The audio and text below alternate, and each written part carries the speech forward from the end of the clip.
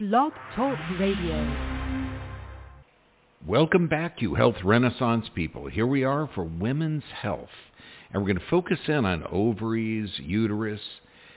Now, we're going to start off by looking at the chemical stressors that people go through.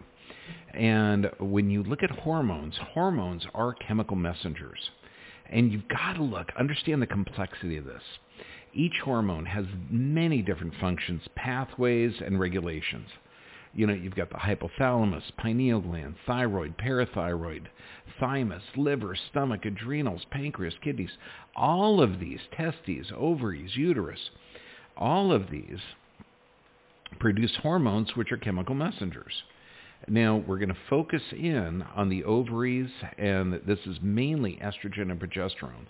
But you're also going to learn a number of different hormones are affecting it, and the rest of the body is affected by this.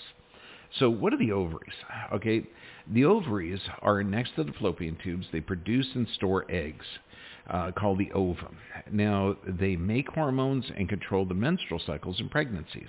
Now, during ovulation, one of the ovaries releases an egg, and it literally bursts through the wall of that ovarian case. And then, if fertilization occurs, usually in the fallopian tubes, then this results in a pregnancy. Now, the ovaries continue to release an egg each menstrual cycle until the female reaches menopause. And the hormones produced in the ovaries are estrogen and progesterone. Now, diseases or conditions of the ovaries: ovarian cyst, polycystic ovary syndrome, which just means many ovarian cysts, ovarian cancer, primary ovarian insufficiency, pelvic inflammatory diseases, ovarian tumors, and endometriosis. Now, symptoms of these, you're looking at pelvic pain, bloating, abdominal pressure, tenderness, nausea, diarrhea, irregular vaginal bleeding, vaginal discharge, dysmenorrhea or painful periods, irregular menstrual cycles, even anovulation. Now, when you look, the uterus and ovaries are not in an isolated environment. Okay, they're responding to environmental stimulus. Now, the uterus, this is connected by the ovaries via the fallopian tubes, and this is uterus. It's also called the womb, and it's reproduction. Now, humans. It's the same thing in most mammals and humans. Humans, the lower end of the uterus is connected to the cervix, and the cervix opens into the vaginal area, and while the upper end of the fundus is connected to the fallopian tubes. Now, the lining of this uterus, every 28 days, it builds up to get ready for implantation, and if implantation doesn't occur or fertilization doesn't occur or there's certain stressors, then the uterus contracts to expel the menses. Now, the hormone productions of the uterus, prolactin. Now, prolactin is responsible for certain breast development, other bodily processes. It's generally elevated during pregnancy or breastfeeding. Now, during pregnancy, the hormones prolactin, estrogen, progesterone stimulate breast tissue and develop milk production. Now, prolactin also promotes growth of certain types of breast tissue, such as mammary alveoli, and these are the components where milk production occurs inside of the breast. Now, other stimulus can cause prolactin to rise. Physical stress, such as pain, exercise, eating a meal, sexual intercourse, nipple stimulation unrelated to breastfeeding, injury to your chest. And just think of like an automobile accident, okay, with that chest belt, epileptic seizures, even certain conditions and medications can cause elevations in prolactin levels. And what does high prolactin levels cause? Well, it can cause infertility. It can cause loss in sex. It can cause milky discharge from the nipples, even when you're not pregnant. Changes in menstruation, not related to menopause, but also pain or discomfort during penetrative sex due to vaginal dryness. Now, uterine fibroids, also called leiomyomas, are extremely common. You're talking 75% of women experience them at some point in their lives. Now, these can range from a few millimeters to the size of a pea to the size of a grapefruit. And the problem is, every year, more than 200,000 hysterectomies are performed due to severe uterine fibroids. Now, we got to understand the hormonal system. Rather than chemically altering the hormonal system and disrupting the normal physiology, we got to work with the body. Now, when we do this, you got to understand the complexity of each hormone, what effect it has on the body. It's important to understand what can negatively affect hormone production and regulation. And we must understand the normal fluctuations of hormones throughout a person's life. I mean, when you look at estrogen levels begin to rise around age 20, around 30, 35, around that age, roughly, estrogen is its highest. It begins to decline around age 40, and then it goes down to 50, 60, 70, and then its lowest levels is 80 and above. And this is normal. Now, the complexity of estrogen is produced by ovaries, by the adrenal glands, but also by fat cells. So if you have excessive fat, okay, you're looking at excessive estrogens. And what does excess estrogens lead to? Fibroids, endometriosis, low-functioning thyroid, migraines, mood swings, higher risk of stroke. Now, xenoestrogens and estrogens, you are in a sea of estrogen. Looking at plastics, and we're talking from cookware or plastic bottles when exposed to heat or acid, hormones in meats, foaming agents such as detergent or fabric softeners, cosmetics, nail polish removers, perfume, fragrances, bleached feminine hygiene products, dry cleaning chemicals, fumes from that new carpet smell, that new car smell, fiberboards, gases from copiers and printers, birth control, spermaticides, and look at all pesticides, all herbicides, fungicides. All of these are endocrine disruptors, or they mimic estrogen. So what you have is literally a recipe for disaster. When you add in physical, chemical, and emotional stress, what do you get?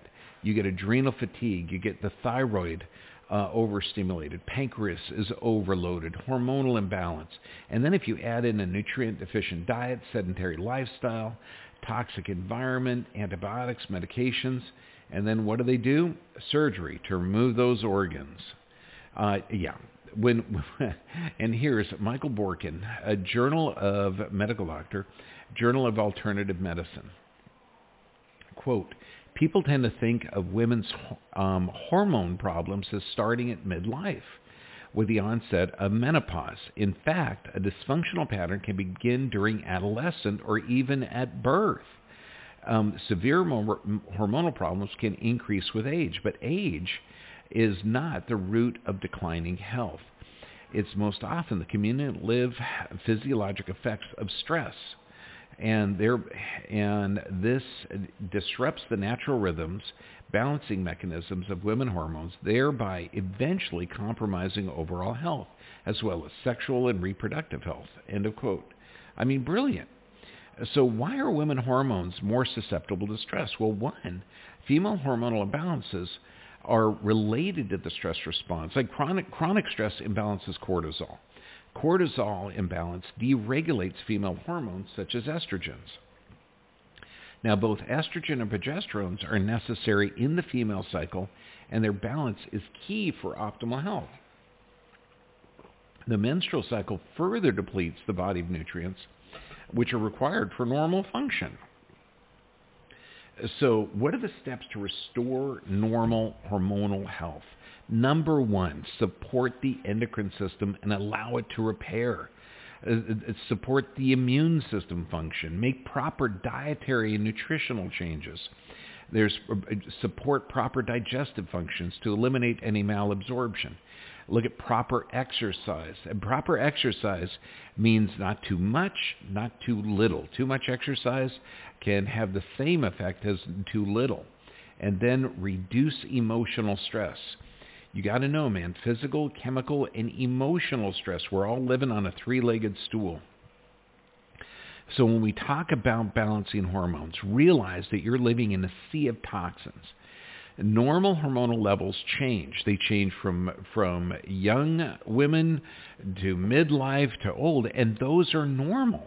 The problem is modern human beings are exposed to a huge amount of xenoestrogens or endocrine disruptors, things that are like hormones but not hormones. So number one, you've got to get your nervous system checked, because if your perception of the environment is anxiety, stress, bam, you get that fight or flight, cortisol kicks up, and that dysregulates the hormones. Regular exercise. This means a moderate exercise every day. So just go for a half-hour walk. If you can't go walking, do diaphragmatic breathing. Try and get every joint moving every day. Not only does this help brain function and balance out hormones, it's essential for life. Just remember what Mom said, only brush the teeth you want to keep. Hey, only move the joints you want to keep. And then proper nutrition. This means if man makes it, don't eat it. Avoid high pesticide foods. If you can't get organic in the stores, get frozen organic. And then look at and high-fat diets will help. Reducing carbohydrates, eliminating processed sugars, processed foods, that's going to be essential. So when I say proper nutrition, you're eating the same way your great-grandparents would eat, and they ate nothing but organic and healthy. Then sufficient rest and prayer and meditation. It's so key that you get deep sleep every night. This means resetting your circadian rhythms. This means looking at our sleep restriction videos, because if you cannot sleep, your body goes into physical, chemical, and emotional stress. Your body can't regenerate. Cortisol is secreted, and that completely disrupts the normal hormonal pattern.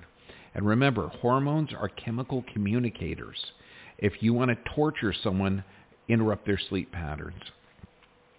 And then prayer and meditation. Why do we put prayer and meditation into the 5 keys of health? Because if you have a relationship with your Creator, if you have that little bit of humility every day, if you have that connection, okay, and realize that you're made in the image and likeness of God, that this world is designed for you, you're going to have more of a connection with your body, with yourself, and with your environment. And every study out there shows that prayer helps healing. Every study. So, and if you don't have a relationship with God, beautiful, meditate. Every study out there shows meditation helps heal the tissue. Personally, I like prayer. But this is Dr. John Bergman, your health advocate. God bless you. I love you, and you are designed to live on this planet, my friends.